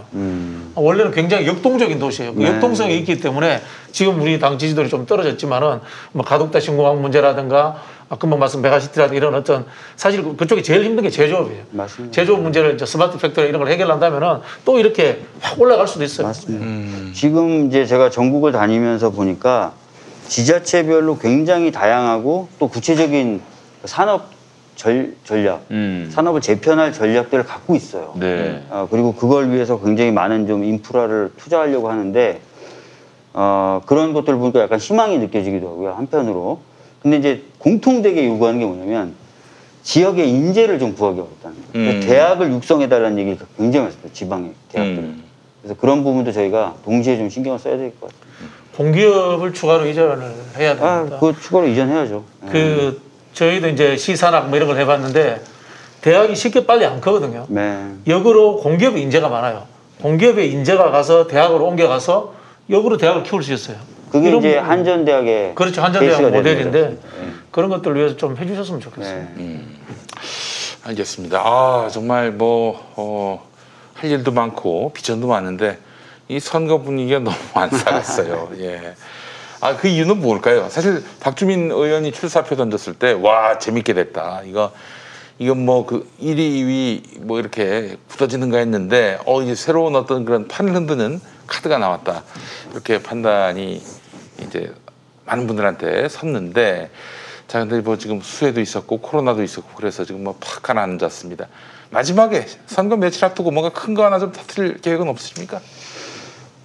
근데 지금 또 투표 중이어서 큰 거를 세대 교체를 좀 세게 좀 한번 해보세요. 세대 교체요? 네. 근데 사실은 이제 제 철학 자체가 그 특정 세대를 물러나십시오라고 하는 거는 좀 안 맞는다고 생각하는 스타일이에요. 그래서 제가 세대 교체 아니라 세대 융합을 얘기하는 거고 여러 세대가 함께 결정하자 라는 얘기를 하고 있는 건데 그러다 보니까 좀 약하다는 얘기도 좀 듣습니다. 세대 교체가 선명하고 그런데 그러니까 처음 나오실 때 세대 교체 세게 들고 나올 줄 알았는데 근데 사실 근데 다른 분들하고 워낙 연배 차이가 나서 굳이 입으로 세대 교체를 얘기하지 않아도 그냥 비주얼만으로도 확인이 되는 차이니까. 아니 사실은 이제 제가 진짜 그걸 기치로 만약에 당대표 후보로 나온다면은 우리 저 민주당 더불어민주당 정치인 중에 최연소가 몇 살이다. 또 평균이 몇 살이다. 이렇게 당이 노후화돼서야 되겠느냐. 젊은이들을 과감하게 중용할 수 있도록 내가 뭐 최고위원 2명은 젊은이로 갖다 앉히겠다 뭐 이런다든지 뭐 여러 가지 좀 큰 그 카드를 낼 수 있을 것 같은데 약간 뭐 세대론 뭐 자체를 좀 지명직에 대해서는 저도 예. 노동 현장의 쪽에 어떤 노동의 가치를 아는 분 그리고 이왕이면 좀 청년 세대 여러 가지 교집합을 만들 수 있거든요. 네. 그래서 그런 얘기 하고 있습니다. 네. 세대를 이제 나이로만 보지 마시고 예를 들자면 이제 486, 486이 생산했다. 그 위에 뭐 옛날 유신 시대 세대. 근데 그 밑에 또 청년 세대들은 어떤 사회적 담론을 가지고 어떤 나라를 만들고 싶어 할까. 이런 것에 대한 저는 그 담론의 정리가 한번 있어야 된다고 생각해요. 네. 훌륭하신 말씀인 것 같아요. 네. 저기 그 지금 의료계 파업, 그 의대생 정원을 확대하자라는 정부 방침에 반발해서 지금 파업을 예고한 상황인데 의료 공백 상황은 어떻게 대처해야 됩니까? 사실 제가 이제 그 파업을 좀 자제해달라 그리고 대화를 좀 해보자라고 SNS에 올렸더니 그 수련의 분들이 연락을 해왔어요. 한번 만나고 싶다. 그래서 이제 간담회를 가졌어요. 얘기를 들어보니까 또 그분들은 또 그분들 나름대로 합리적인 고민을 가지고 있더라고요. 그래서 그런 부분 일단 정부에다 전달을 했는데 사실 이제 그 이후에 대화가 좀 잘 진행되지는 못했던 것 같아요. 좀 더 대화를 좀 해봤으면 좋겠다라는 생각이 있는데 정말 이제 대화로 해결이 안 된다면 의료 공백을 또 허용하기는 또 어렵지 않습니까? 공공적인 어떤 여러 가지 이유를 생각했을 때. 그래서 아마 정부 입장에서는 좀 고심을 하고 있는 것 같아요. 이제 행정명령이나 이런 것도 이제 검토하고 해볼 수도 있다. 물론 입에 그 직접 올리지 않았지만 그런 얘기 하는 건데 그런 상황까지 좀 안 오면서도 해결이 될 수 있었으면 좋겠다라는 생각이 듭니다. 네. 수련의 분들이 약간 그 오랫동안 그 의료 정책이 꼭 우리 정부만이 아니라 의료 관련된 정책이 발표되는데 결과적으로 공수표로 돌아가고 이런 경험을 많이 했었다는 거예요. 선배들부터 쭉 봐왔다는 거죠. 그래서 지금 정부가 여러 가지 내세우면서 거기에 따른 보완책도 얘기하지만 약간 그 부분에 대한 신뢰가 많이 떨어져 있더라고요. 딱히 이제 우리 정부만의 문제가 아니라 그동안 봐왔으니까요. 이게 4대 정책이랑 MB 때부터 원격 의료부터 MB 때부터 나왔던 이야기이기 때문에 그런 부분을 좀 회복시키면서 가면 참 좋을 것 같은데 전공 분야 하나 궁금한 거 있는데 공수처 어제 보니까 백혜련 법사위 간사께서 기자회견 열어서 이번 달까지 추천 안 하면 우리 갈 길 간다라고 선언도 하시고 김용민 의원이 대표 발의해서 공수처법 개정안을 냈는데 개정안 너무 세더라고요. 제가 봐도 막 일단 4명을 국회 추천으로 돌리고 뭐 그다음에 30명이던 검사를 50에서 70으로 늘리고 수사관 숫자도 50명이던 걸 뭐 70에서 100인가로 늘리고 그다음에 5년으로 경력도 줄이고 뭐 전반적으로 한 번에 확 실었던데 일단 전망을 어떻게 하시는지 실질적으로 아니 뭐 내부에 계시니까 더 잘하실 것 같아서 실제로 진짜인가요? 아니면 전략적 협박용인가요? 그 법이요? 그 법이요? 아니 그러니까 이제 그 법도 그렇고 근데 백혜련 간사 기자회견하고 법안 발의 동시에 한 거는 니네한테 카드는 2장인데 어느 쪽으로 갈래 지금 이렇게 하는 거로 보이던데 실제로는 어떻게 좀 판단하고 계시는지. 오픈이 되면 더 이상 작전이 아닐 수도 있는데요. 그러니까 이제 감독이 그래도 하기 전에 그 선발 로테이션을 알려주고 오늘 경기의 묘미 정도는 설명을 해주지 않습니까? 그런 정도 수준에서 지금 그 저희들은 일단 공수처 출범 시기를 당기는 거 중심으로 사고하고 있는 건 맞습니다. 아, 당긴다. 이게 되게 중요한 키워드네요. 그걸 중심으로 생각하고 있는 건 맞습니다. 근데 이제 그러면서 공수처의 형태나 규모 이런 부분까지 할 것이냐에 대해서는 조금 더 논의를 해봐야 돼요. 근데 여튼 중요한 것은 일단 출범 시기는 당겨야 된다. 연내 출범해서 그 스케줄은 좀 앞으로 당겨오는 느낌으로 봐도 되는 건가요? 그거보다 더 빨리 될 수 있다. 그러니까 제가 지금 말씀드렸던 것도 계속 그 언론 인터뷰 통해서 말했던 것도 9월 내에는 법 개정을 할 수도 있다. 해야 된다. 근데 제가 백혜련 간사하고 사전에 교감이 있거나 얘기하지 않았는데 빽뿔 때 백혜련 간사가 거의 비슷한 취지로 얘기를 했어요. 그러니까 아마 이거는 이제 당내에서 어느 정도 그 정도에 대한 교감은 있는 것 같습니다. 그럼 이제 두 가지 길인 거 아닙니까? 법을 안 바꾸고 미래통합당이 2명을 순순히 8월 안에 추천하면 9월에 후보자 추천위원회가 구성돼서 그냥 순순히 이 법대로 지나갈 수도 있는 거고 만약 8월 말까지 헌재 판단을 기다려 본다느니 해서 추천을 안 하고 버티면 그럼 우린 더 센 걸 하겠다 이렇게 나갈 수도 있는 거 이렇게 네, 두 가지를 가지고 나갈 수 있는데 네. 제가 예상하는 미래통합당의 스탠스는 조금씩 자기네들 할 건 할 것 같아요. 예를 들어서 굉장히 끌다가 후보 추천위원회 딱 추천하고 그다음에 후보 추천위가 2명이 들어가서 후보 추천위원회 자체를 굉장히 어렵게 만들면서 시간을 계속 또 끌다가 김 빼면서 쭉 가다가 또 이렇게 하고 이런 식으로 하나하나 그다음에 또 인사청문회 그게 있지 않습니까? 인사청문회 이렇게 하고 이렇게 하면서 시간을 굉장히 끌면서 김을 좀 계속 빼는 전략을 생각하고 있지 않나요? 그러면 당대표가 되시고 그게 사실 이제 9월이면 벌써 당대표가 되신 다음 아닙니까? 출마한 이상은 당선을 목표로 하실 테니까 되고 나면 사실 이제 당의 지도부로서 이 모든 전략을 짜셔야 되는 입장인 건데 어쨌든 시기만큼은 좀 땡겨서 하겠다라는 기본적인 본인의 계획은 있으신 거죠? 네, 왜냐하면 제가 누차 강조했지만 이거는 어떤 정치적 쟁점이 되게 어려운 거예요. 왜냐하면 법을 만들었고 법이 이미 시행된 지 40 며칠이 지났고 근데도 전혀 발걸음을 못 내디고 있다는 거는 자 국회 스스로 만든 법을 안 지키는 거잖아요. 그렇죠.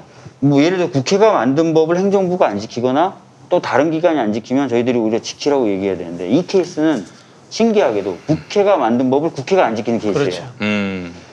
그러면 우리가 만들어 놓고 다른 기관들이 왜 우리가 만든 법을 지키지 않냐라고 비판을 하려면 적어도 우리는 우리가 만든 법을 우리가 지키는 모습을 보여줘야 되겠어요. 국회 차원에서는. 그래서 이거는 헌법적인 문제 또는 국회의 기본적 기능과도 관련된 문제예요. 그래서 이거는 빨리 마무리 짓는 게 맞습니다. 네. 정 안 되면 법을 좀 바꿔서라도 전 시기를 딱 못 박아놓고 확 했으면 좋겠어요. 진짜 이 역사는 한 번쯤에 진보는 이게 잔인하게 팍 넘어가줘야 되거든요. 사실 그리고 이걸 질질 끈다고 해서 그렇죠. 좋을 것도 없을 것 같아요. 제가 보니까.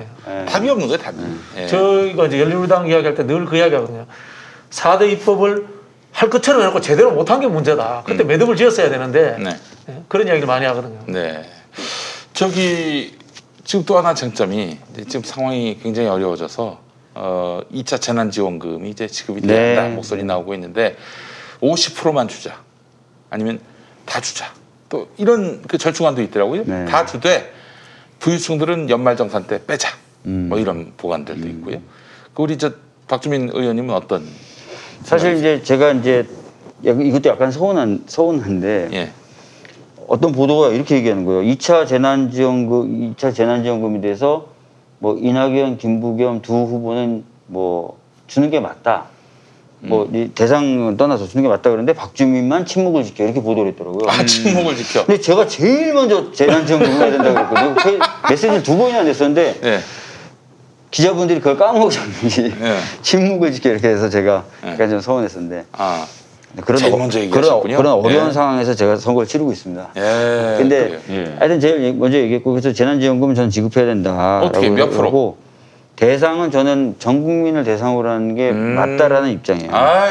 제일 나이스합니다. 제가 봤을 때.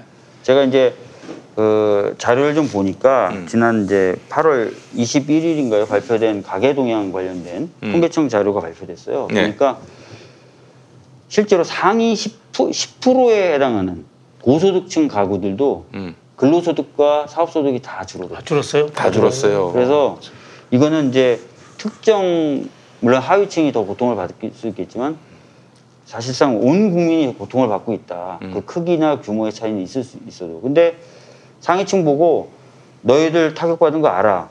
그리고 세금도 너희들이 많이 내는 거 알아. 근데 너희들 돈으로 너희는 못 주고 또 조금 힘드신 분만 할게 이렇게 되면 사실 설득하기가 더 어려울 수도 있고요. 그리고 이제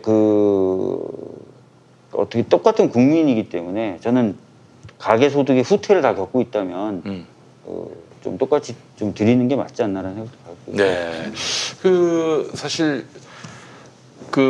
특정 대상 예컨대 뭐 소득 하위 50% 이렇게만 주면은. 그러면은 딱 뭐 한정된 재원을 꼭 필요한 사람들한테 준다는 점에서 좋아 보이지만은 그럼 결국은 세금은 내 거 다 내는 상위 50%들은 기분이 나쁘죠 기본적으로. 뭐 몇 푼 들어온다 할지라도 하여간 들어왔을 때 기분 좋았는데. 기분 나쁘십니까?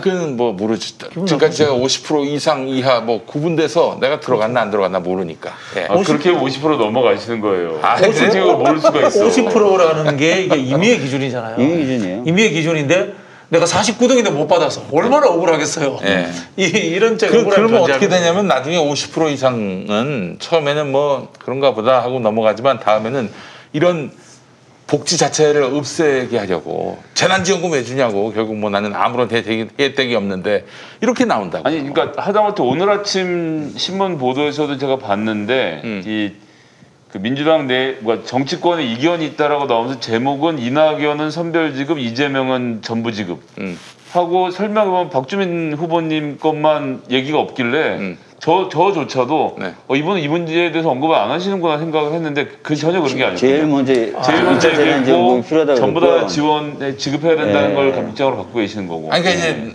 맨 처음 얘기를 하셔가지고 뭐 또 얘기할 필요가 있겠나 싶었는데 나중에 이게 논의가 되면서 나는 이미 얘기를 했는데 뭐 추가로 또 얘기해서 무슨 의미가 있겠나 생각을 하셔서 침묵을 지키셨더니 그냥 침묵이 돼버리는 거야.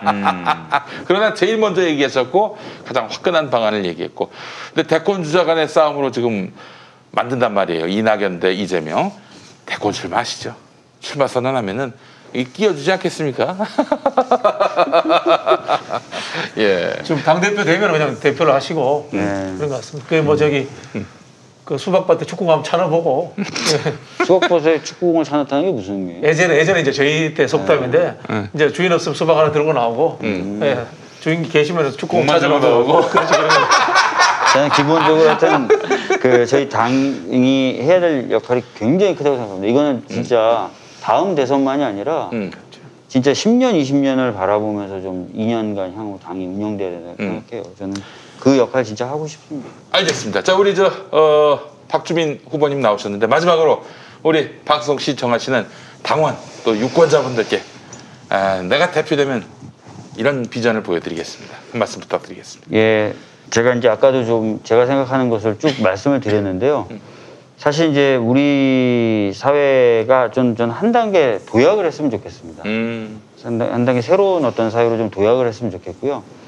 그것을 통해서 정말 그 국민의 삶의 질도 획기적으로 좀 개선이 되는 그런 사회를 만들고 싶습니다. 사실 민주주의라고 하는 것은 정치를 통해서 사회를 바꾸는 시스템 아니겠습니까? 그걸 한번 보여드리고 싶어요. 네.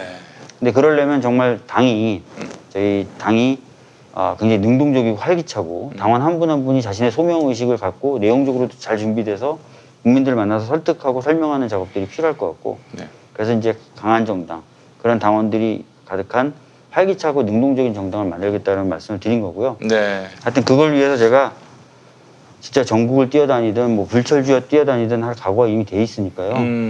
이번에 정말 그런 어떤 미래를 좀 바라보면서 선택을 해주셨으면 좋겠습니다. 네, 알겠습니다. 제가 이거 하나 꼭 여쭤보고 싶었는데 네. 우리 김종인 형님 지금 미래통합당 가셨는데 우리 초선하실 때 네. 홍천 때문에 그 양반 때문에 굉장히 애를 많이 먹으셨어요. 예. 그 양반 대통령 후보 나온다 안 나온다? 그분이 지금 현재로 나오고 싶은 마음이 있으신가요? 아이, 있나요? 제가 들었을 때는 그분이 생각하는 건 이제 의원내각제 하에서의 어떤 수상, 총리 이런 걸 생각하신다고 제가 들었는데 대통령? 아니 총리 안 되면 대통령 해야지 뭐 그 양반이. 그래요. 그건 유일하게 실망했습니다 오늘 박주민 대표. 제가 못 맞췄나? 아니 못 맞추고 할 게 뭐 있어요. 예측이 돼야. 그 양반이 어떻게 결정하느냐에 따라서 박주민 후보가 당대표가 되면 그 협상 파트너가 되기 때문에 협상 파트너에 대한 어떤 그 기본적인 존중으로 봐주시죠. 전략도 노출시키지 말고. 40대 대표와 80대 대표 간에 이제 여야 영수회담 가능하고. 그림 멋있네요. 자, 그래요. 우리 박주민 후보님 고생 많이 하셨는데 정말 정치적으로 큰 어떤 그런 뭔가 도전장을 던지셨어요. 여러분들 박주민의 도전에 관심 많이 가져주시고 이분이 어떤 생각을 갖고 있는지 결국 박주민의 구상이 민주당의 미래라고 봐야 되지 않겠습니까? 예. 그런 점에서 좋은 척도가 되고 있는 박주민 의원 선전하시고 8월 29일에 좋은 결과 있으시길 기원하겠습니다. 네, 감사합니다. 고맙습니다. 감사합니다. 아직 안 끝났어요. 좀 더 할 거니까 지금 끊지 마시고. 예. 운전자를 위한 꿀팁 7,000원 운전자 보험 카페. 교통사고 형사 합의, 벌금, 변호사 비용은 자동차 보험에서 보장 못합니다. 운전자 상해까지 보장하는 7,000원 운전자 보험 카페. 버스, 택시, 트럭 등 영업용 운전자를 위한 13,500원 운전자 보험 카페도 있습니다. 집 두 채 월 10,000원 화재보험과 식당, 상가, 공장 화재보험도 상담합니다. 실손 암보험 역시 7,000원 운전자 보험 카페. 검색창에 7,000원 운전자 보험 카페. 전화번호 02849-9730. 다이어트도 건강도 맛도 포기할 수 없다. 비타샵 그린 스무디 다이어트. 성공적인 체중 조절의 열쇠는 식사법과 운동입니다. 이제 하루 한두 끼 비타샵 그린 스무디 다이어트로 바꿔 드세요. 비타샵 그린 스무디 다이어트는 동결 건조한 수십 가지 국내산 채소 곡물과 3가지 단백질, 비타민, 미네랄, 식이섬유로 만든 맛있고 건강한 체중 조절용 조제식품입니다. 1522-6648 혹은 비타샵을 검색해주세요. 알겠습니다. 자, 민주당 경선이 너무 흥행 실패예요. 이거 어떡합니까? 그럴 수밖에 없었나? 일단 최고위원들 간에 접점이 없어요. 그러니까 쟁점도 없고 지금 어쨌건 온라인 당원들 중심으로 여론을 주도하는 층이 있잖아요. 네. 이 층의 주장과 다른 이야기를 할 수 있는 구조가 안 되니까 8명이 하는 얘기가 거진 다 비슷하고 개별적 쟁점이 드러나지 않는 것이 저는 근데 그걸 또 문제로 볼 수도 없어요. 그 쟁점이 없는 걸 어떻게? 근데 2010년에 정말 당내 경선은 이것만큼 재밌는 게 없었다.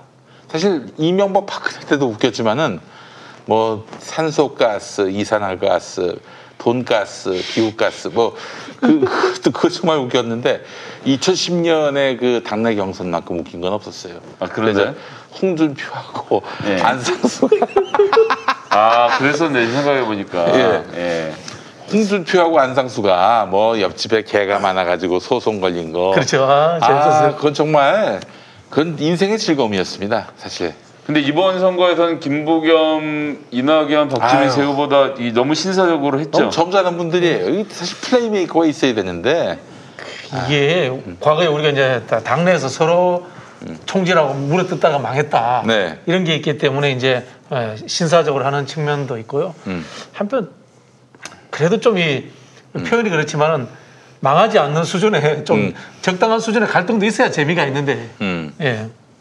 아니 근데 이제 우호적 갈등 이런 게 있어야 되는데. 지금처럼 문재인 정부가 민주당의 지지율을 상회하는 한에서는 어떤 종류의 갈등도 표면화되지는 않을 것이다 이렇게 보고 있습니다. 아니 이제 자기들이 무슨 재주가 있어야 갈등을 표면화를 하지. 대통령을 대상으로 한 갈등은 굉장히 문제가 있죠. 이게 왜냐하면은 민주당 정부니까 공동 책임이니까 그거는 있어서는 안 되는데 당내 이제 노선 같은 경우에는 우선순위를 두고 좀 그런 것도 좀 있을 필요는 있을 것 같아요. 그럼 금방 재난지원금을 전체로 줄 건지 선별로 줄 건지 이 정도 갈등은 볼만하죠.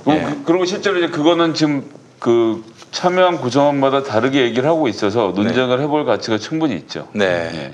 그러나 또 이게 싸움을 크게 걸어가지고 손해를 막심하게 볼 바에는 그냥 신사적으로 재미없게 덕담이나 주고받으면서 경선하는 게 좋겠다. 어쨌거나 당대표 선거는 지금 골라먹는 맛이 있거든요. 그러니까 안정적으로 가고 다음번 대통령은 이낙연이 될 거니까 이번에도 대통령 이낙연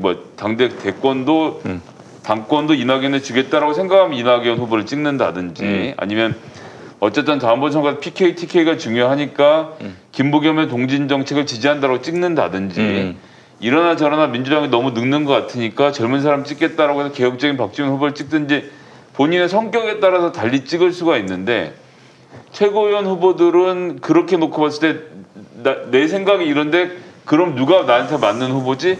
이거 고르기가 좀 많이 곤란해들 하시는 것 같더라고요. 인지도 싸움이죠. 인지도 싸움. 그렇습니다. 인지도 싸움이 돼버렸는데 사실은 이제 이게 분리선거를 한 게 당대표를 뽑아놓으니까 같이 뽑아놓으니까 융합형으로 뽑아놓으니까 2등 된 사람이 계속 당대표를 흔드는 거야. 1등 아웃되면 자기가 당대표 되니까 그런 상황 때문에 이렇게 분리했는데 지금처럼 서로 물어뜯지 않는 상황에는 이렇게 집단지도 체제를 하는 것도 좋은 방법인 것 같아요. 1등에서 지금 말씀은 그렇죠. 당대표 최고위원 따로 뽑지 말고 1등 당대표 2등부터 최고위원 이렇게 하자는 그것도 좋은 방법인 것 같아요. 그렇게 해야 좀 거물들이 나와서 싸우는데. 그렇죠. 그래서 김용민이가 오늘 드디어 탈구한 책이 있습니다. 마이너리티 이재명이라고. 그 책에서 이제 이재명 지사하고 인터뷰한 부분이 있었는데 사실은 이제 지난 대선 때 2016년이죠. 2017년 그때 당내 경선, 대선 후보 경선 때 이재명 그때 이제 대선 후보가 처음엔 너무 신사적으로 막 토론하니까 비아냥도 돌았고 심지어는 이런 소문도 돌았대요. 문재인 대통령이 이제 후보가 될 것이 확실하니까 이렇게 서로 이제 봐주는 것이다. 문재인 대통령이 나중에 대통령 되면은 이재명은 서울시장으로 이렇게 공천 주기로 내락했다. 그래서 지들끼리 안 싸우고 저러고 있다. 전혀 사실이 아닌데. 그래서 이제 그때부터 한번 경선다운 경선을 한번 보여줘야겠다 해서 막 그냥 사정없이 헐뜯고 그랬는데 정말 일생일대 가장 후회스러운 선택이었다라는 식으로 얘기를 했습니다. 이재명 지사가. 그러면서 그 자리에서 그냥 덕담이나 하고 어차피 표는 다 문재인 후보한테 갈 거였다면은 그 자리에서 내 생각만 담담하게 얘기하면 될 건데 너무 싸가지가 없었다. 그런 말씀을 했었어요. 그러니까 이제 사실 뭐 애써서 뭐 이렇게 구도를 만들고 대결 구도를 만들어 가지고 논쟁점을 만들 필요는 없다. 이 말씀도 굉장히 그 설득력이 있는 것 같아요. 자, 그런데 뭐 지금 다음 대선은 그렇게 될 구도 같지는 않아요. 당시에는 문재인 후보가 압도적으로 앞서는 구도였는데 그렇죠. 지금은 이낙연 후보와 이재명 후보가 오차범위 안에서 엎치락뒤치락하고 있는 상황이고 윤석열 검찰총장은 지금 야권에서 단연 앞서고 있는 3등이긴 합니다만 원탑이죠, 원탑. 근데 본인 이름을 빼달라고 하고 있어요. 저는 빼달라고 했대요? 예, 보도가 났어요. 대검에서. 근데 저는 이게 그냥 이만큼 하고 나서 그치. 지난번에 2달 동안 즐기고 작년엔가 세계일보에서 1월에 한번 나와서 작년이 아니었군요. 올해 1월이었고 그때는 바로 빼달라고 했고 바로 뺐죠. 근데 한동안 또 계속 나왔단 말이에요. 그때 가만히 있다가 왜 이제 와서 다시 또 그런 얘기를 할까? 나는 이 홍석현이 점쟁이와 함께 역술인과 함께 이 윤석열을 만났다. 술집에서. 그 보도가 굉장히 크지 않았나. 아니 뭐 물론 이건 제 추정은 아니고 우리 된다는 소리예요? 안 된다는 소리예요? 아니 그게 아니라 이제 김샜지. 김샜어. 김샜다. 예. 김샜다. 예. 근데 이제 홍석현 회장이 지금 현재 민주당과 소위 말하는 미래통합당 이렇게 나뉘어서 좌우가 갈등하는 것에 새로운 대안을 만들겠다라는 이야기를 수도 없이 해오는 사람이고 거기에 본인이 직접 러너로 뛸 생각을 포함해서 여러 가지 대항마들을 구성하는 가운데서 윤석열 당신 서울지검장이었죠.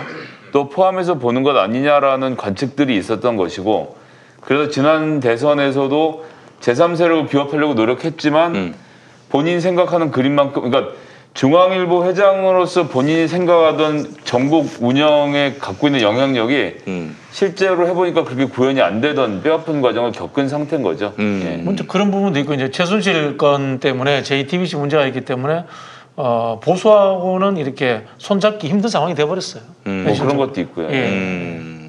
아니 근데 이제 하여간 지금 윤석열 같은 경우에는 이렇게 해서 대선 후보군에서 빼달라고 하는 거는 나는 이게 좀 진심이 담겨 있는 것 아닌가.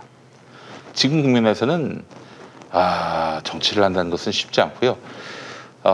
이번 또 마이너리티 이재명이 나오는 내용인데 예전에 또 다른 팟캐스트에서 또 한 얘기입니다만은 대선 2년 전 여론조사가 굉장히 중요합니다. 대선 2년 전 여론조사는 이건 과학이에요. 2017년에 이제 대선이 있었지 않습니까?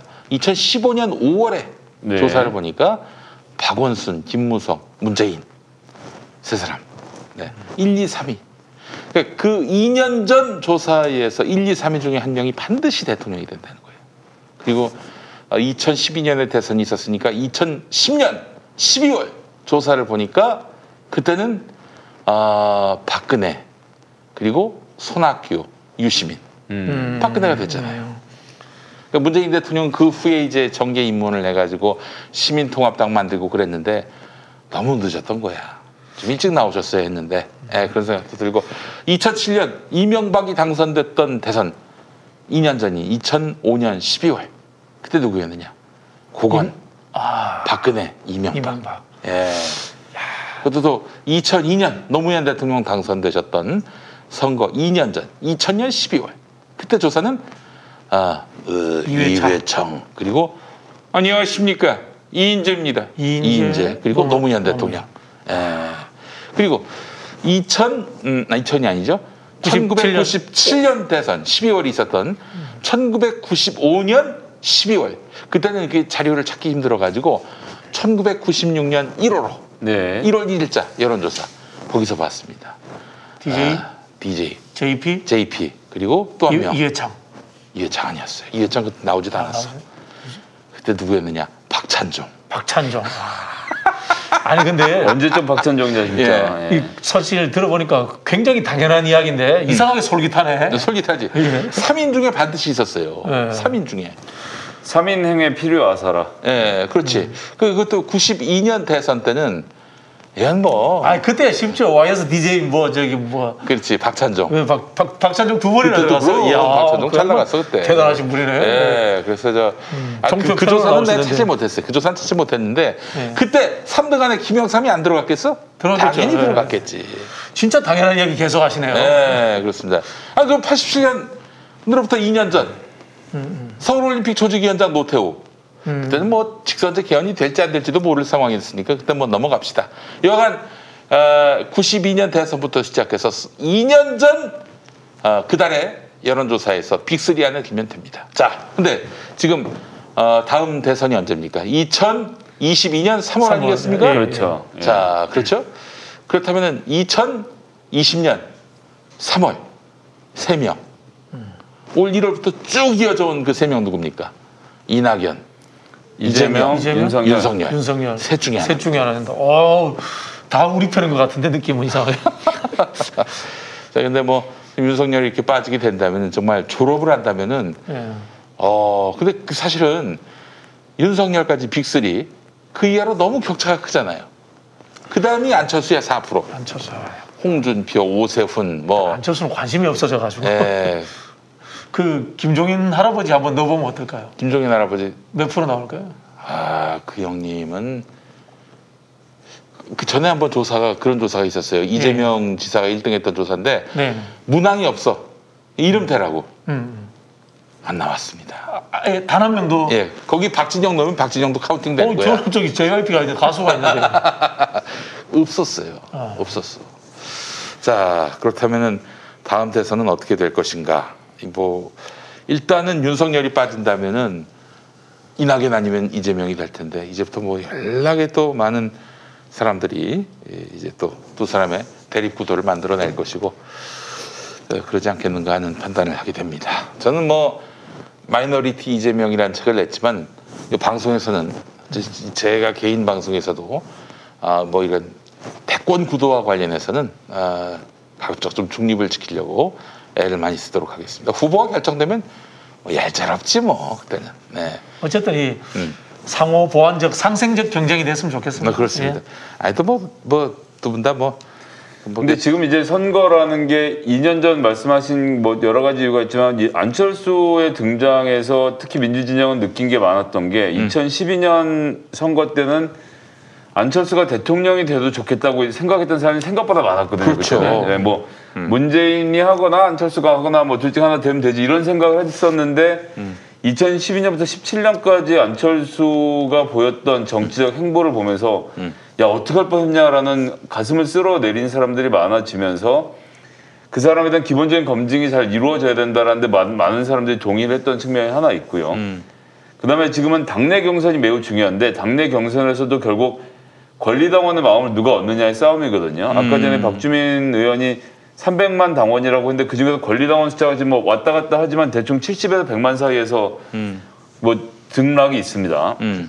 그런 사람 중에서 최소한 20-30%씩은 투표를 하고 있는 거고 그러니까 20만 명의 권리당원들의 당심이 표심이 어디로 가느냐가 되게 중요하기 때문에 이 사람들의 마음을 잡으려면 조직도 많이 해야 되고 지금 뭐 박주민 후보도 본인의 지금 약점에 대해서 얘기를 하고 갔지만 조직력도 있어야 되고 인지도도 있어야 되고 그 안에서 비토가 있을 때 되게 어려움도 있고 이제 이런 것들이 굳어져 있어서 사실 누구든 지금 민주당 후보로 나가려면 지금 말씀대로 올해 안에는 본인의 확실한 존재감을 보여줄 필요가 있죠. 지금 현재 거론되고 있는 건 정치인 그룹에서 그렇고 현재 문재인 정부의 청와대나 내각에 들어가 있는 분들 중에서 이제 대권을 꿈꾸는 분들이 연말 정도부터는 두각을 나타내기 시작을 할 거예요. 있습니까? 네. 뭐 거기까지 포함해서 봐야 되지 않을까. 뭐 누구라고 지금은 거론할 타이밍은 아닌데 네. 저는 이제 그 국회의원은 마쳤고 행정부로 갔던 분들 중에서 다음번 차기는 대권이나 자치단체장으로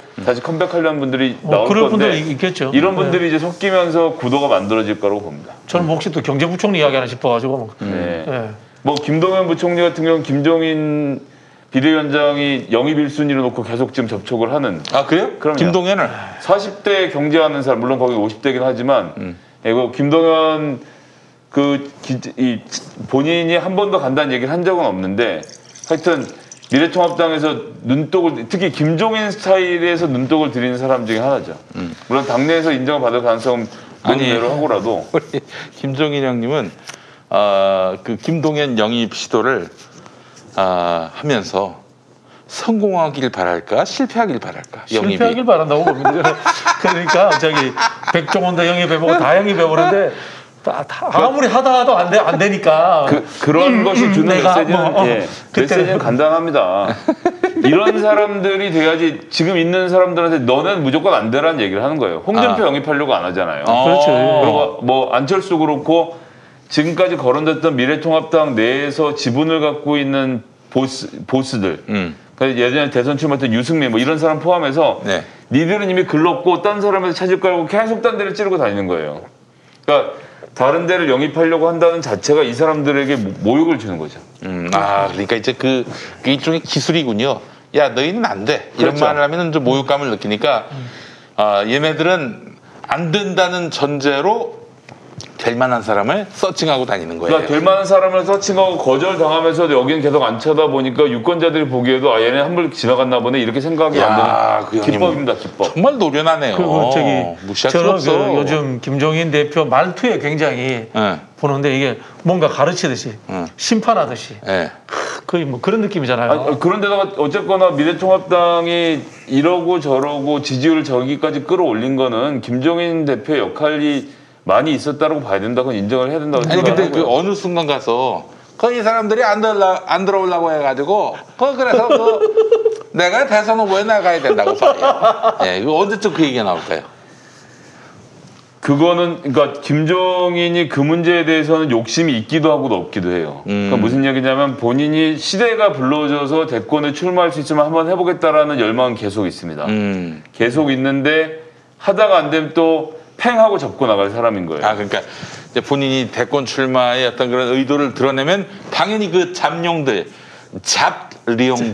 잡리용이 아니라 잡리용들이 대거 반발할 거란 말이지.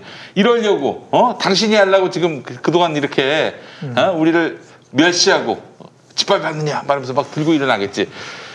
그때는 이제 김종인으로서는 이거 수습할 길이 없으니까 지난번 더불어민주당 때처럼 팽하고 집에 가버리는 아니 이제 그렇기도 한데 대선 후보는 제가 지금까지 역사적으로 봐온 결과로는 본인이 대권 도전한다고 되지는 않아요. 그러니까 그 당시에 시대적 정서와 모든 것들이 만들어서 사람이 만들어지는 거지 이게 뭐 내가 출마를 결심한다고 되는 게 아니기 때문에 김종인은 그렇게 좀 바라보면서 상황을 준비할 것이고 근데 지금 예를 들어서 김종인, 홍준표, 안철수 이렇게 셋밖에 안 남았다고 생각을 해보십시오. 막상 대선 김종인 될 수도 있겠네 후보가. 뭐 그렇게 될 수도 있는 가능성이 있기 때문에 어떻게 진행될지는 봐야 되고 여기에서 제가 보는 변수는 오히려 홍정욱 씨가 출마할 가능성을 염두에 두고 우리가 좀 상황을 지켜봐야 된다. 그분 한글 발음이 굉장히 안 좋으시대요. 아 그래요? 그렇게 소문이 나 있더라고요. 저는 들어보지는 못했는데. 그래요? 아니 근데 뭐 지금까지 쌓았던 CEO의 이미지나 이런 것들을 포함해서 보면 저는 도전해 볼 수 있는 상대라고 생각하고 예를 들면 뭐 그렇게 연결했다는 얘기를 드리는 건 아니지만 조금 전에 거론했던 우리 중앙일보 회장님 이분이 생각하는 리더십 중에 하나가 이제 예를 들면 홍정욱 같은 사람인 거죠. 사실 윤석열보다 홍정욱이 자기한테 더 취향에 맞는 사람이라고 이제까지 정치권에 거예요. 뜬금없이 들어와서 대통령 후보가 되고 대통령이 된 사람은 없거든요. 저는 어떻게 보냐면은 김종인 대표가 내년 서울시장 선거를 어떻게 치르느냐에 따라서 할 수 있다고 봐요. 서울시장 선거까지 후보를 낸단 말이야. 거기서 당선을 시켰다. 그러면 내가 당선을 시켰으니까 당대표를 좀 더 할래. 비대위원장을 좀 더 할래. 이런 식으로 끌고 나가면서 저는 계속 말씀드린 것처럼 끝으로 몰아가면서 후보가 없는 상황으로 몰아가면서 자신이 되는 그런 그림을 그리고 있는 것 같아요. 네. 근데 난 놀란 게 미래통합당에서 지금 김종인 외에는 그 발언을 보도하지 않는데 물론 이제 김종인 발언이 상당히 정돈된 발언이고 정치적으로도 굉장히 고차원적 발언이기 때문에 많이 실어주는 것도 있고 또 야권을 밀어줘야 된다라는 어떤 목표 의식 이런 걸로 인해서 김종인 발언에 무게를 싣긴 하는데 그래도 나름대로 잡리용도 잡리용인데 이 사람들 말은 그렇게 보도도 안 해주고 출목도 안 해주고. 근데 이제 가치가 없어요. 예를 하나 들어봅시다. 네. 5.18을 예를 한번 들어보죠. 5월 18일에 가서 무릎을 꿇을 것이 사전에 대본에 없었어요. 가는데 갑자기 꿇었다는 거예요. 김종인 본인의 머릿속에 있었지만 대본에 없었던 거죠. 근데 이 양반이 2016년에 더불어민주당 비대위원장을 맡고 제일 먼저 갔던 데가 광주 망월동이었고 광주 망월동에 그 묘비 앞에 가서 무릎을 꿇었었어요. 그때도. 이번엔 이 앞에서 꿇었지만. 그때도 전두환 때 국보위 전략에 대한 당내 비판이 좀 있었어요. 근데 이제 그게 정말 저는 포인트라고 생각하는데 국보위에 대해서 사과를 했는데 김종인이 국보위를 한 건 사실은 저는 일면 이해가 됩니다. 그러니까 서강대 경제학과 교수로서 국가 무슨 안보 재정분과 만들어서 거기에 재정분과를 맡으라고 군부에서 내려와서 얘기하면 교수가 나는 안 하고 초야해서 죽겠어라고 할 사람이 잘 없을 수 있으니까 그걸 수락한 것까지는 군부가 시켜서 했다고 치지만 그 뒤에 그분이 민주정의당 전두환이 창당한 민주정의당의 창당 발기인으로 들어갑니다.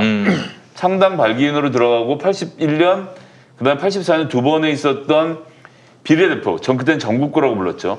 전국구 민정당 후보로 나가서 국회의원을 두 번 해먹고 88년에 관악에 가서 출마했다가 그때 30몇 살 먹은 이해찬한테 뒤통수에 완전히 발린 이런 상황이었거든요. 그렇기 때문에 김종인은 그냥 국보에 참가한 거를 사과하는 게 그게 비열하다는 것이 사실은 더 큰 잘못은 그런 피해 역사로 만들어진 민주정의당의 창당 발기인이었다는 게 제가 훨씬 큰 죄고 거기에 의해서 전국구 의원을 했다는 것이 더 큰 죄인데 그 얘기는 아직 언급을 안 하고 있는 게 하나 있고 더 중요하게는 무릎을 꿇었으면 5.18 문제에 대한 해결을 해야 되는 거 아닙니까? 지금 5.18 관련돼서는 5.18 유공자 예우를 더 잘할 것에 대한 이야기 그다음에 5.18 관련된 역사적 진실을 왜곡하는 발언에 대한 처벌, 그다음에 이번에 구성된 5.18 진상조사위원회 이것도 1년 동안 미래통합당이 이 해당 위원을 추천 안 해서 시간을 끌었다 이제 된 건데 이들에 대한 직접 수사권을 부여해서 실제로 진상규명을 하는 이렇게 세 가지가 좀 핵심이거든요. 근데 이 세 번째는 결국은 이러고 저러고 찻대고 뻗대고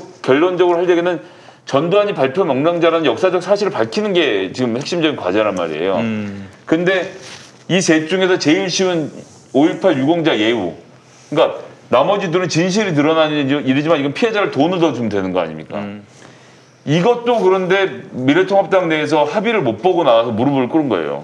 그러니까 예우법은 통과시키겠다는 얘기 정도 하고 무릎을 꿇어야 이게 본인 하는 행동이랑 액션이랑 맞아 들어가는 건데 이 말만 하고 예우법조차도 당내 논의를 해보겠다고 미루는 상태이기 때문에 이게 완전 쇼인데 지금 언론이 이런 쇼들을 대대적으로 실어주고 있는 것의 문제라서 다른 사람들 말할 것도 없고 지금 그래서 이 미래통합당의 지지율을 올리기 위해서 보수 할 거 없이 또 언론사들이 되게 노력을 하고 있다. 특히 진보까지 왜 그렇게 하냐면 미래통합당하고 민주당이 비등비등해야 둘이 싸움이 붙어야 경기가 박진감 넘치면서 신문이 많이 팔리는데 지금은 너무 원사이드로 가니까 재미가 없는 상태인 거거든요. 나쁘지 않은 것 같아요. 김종인 대표 저렇게 지지도가 좀 나와주고 계속 대권 하시라 그러시죠. 재밌습니다. 네, 전략적으로 우리한테 나쁠 거 하나도 없을 것 같은데. 네. 그리고 김종인 전문가예요, 우리 김성회 대변인께서. 맺힌 게 있으시네, 좀. 이거 정청래 의원. 정청래 의원이 컷오프 당할 때부터 김종인 위원장은 계속 좀 주시하고 지켜보고 있었는데 게다가 또 손혜원 의원하고 이 김종인 비대위원장은 또 막연하게 가까운 사이거든요. 가까웠지만 종편만 보는 노인네 뭐 이렇게 한 번씩 중간중간 매겨서 이제 크게 한 번씩 비리견장 할 때 손혜원 의원이 인터뷰에서 그런 얘기 했었어요. 김정비 위원장이 너무 종편만 보신다고. 예, 뭐 그런 얘기도 하고 하여튼 그랬는데 그래서 그분의 심리는 제가 좀 압니다. 보니까 하여튼 노련한 쇼호스트야. 실제로 이분이 정책을 구체적으로 집행해서 프로세스 한 적은 별로 없어요. 잘 만들어내요. 경제민주화 말은 잘 만들어내요. 이제 빌리 브란트 말은 잘 만들어내요. A라는 더불어민주당 국회의원 되신 분입니다. 그분이 이제 출마를 하지. 이제 재선에 도전하는 건데 저쪽에 김종인 씨가 전화가 왔어. 나 김종인인데 내가 저기 자유한국당 가도 될까? 이렇게 물어봤대요. 그래서 아니 그야 아이고 꼭 가셔야겠습니까? 근데 그냥 와달라고 그러는데 어떡할지 모르겠어. 이렇게 얘기를 하더라고. 그래서 웃으면서 아이고 저희 지역군 오지 마세요. 지원 유세 오지 마세요. 아유 내가 어떻게 거길 가나 이랬어. 지원 유세 왔을까요? 안 왔을까요? 갔겠지. 왔어요. 나 참 그 양반. 실없는 인간입니다. 진짜 김종인 대표가 그냥 통합당에 축구 가면 찾아보고 공주로 갔다가 죄송합니다. 그렇게 하고 떨어지고 나서 노태우 정부 시절에 청와대까지 들어가서 정책 관련돼서 하다가 결국은 동아저축은행이었죠 아마. 근데 동아은행 뇌물수수 혐의로 들어갔다 왔다는 것만 봐도 정책적인 머리는 있지만 윤리 의식에 대해서는 우리가 좀 많이 생각해봐야 하는 사람인 거죠. 그래요. 재밌는 양반입니다. 하여간 김종인 씨는 아직도 김종인이 한국 정치에서 통한다는 것 자체가 너무 슬프네요. 슬픕니다. 알겠습니다. 대권 얘기하니까 시간 금방 가네요. 오늘 마무리하도록 하겠습니다. 정치부심 함께해 주신 여러분 감사하고 아시다시피 여러분 김용민 브리핑 제가 한국 기독교 장로회 목사 수련 과정을 지금 거치고 있어서 오후 5시까지 계속 지금 수업을 들어야 됩니다. 비대면 수업을. 그래서 이번 주간에 김용민 브리핑은 없다는 점 말씀드리고요. 저희는 또 다음 주에 뵙도록 하겠습니다. 다음 주도 변함없이 이 시간 많이 시청해 주시고 다음 주부터 이제 후보자가 나올 일이 없겠죠. 네, 그렇죠. 오붓하고 재미있게 꾸미도록 하겠습니다. 자, 함께해 주신 여러분 감사하고요. 다음 시간에 만나요. 안녕. 감사합니다. 감사합니다. 김용민 브리핑과 함께한 시간 어떠셨어요? 구독하기, 별점 주기, 댓글 달기, 후원하기로 응원해주세요. 이 방송을 유튜브 김용민 TV를 통해서도 만날 수 있는 거 알고 계시죠? 그럼 다음 시간에 다시 만나요.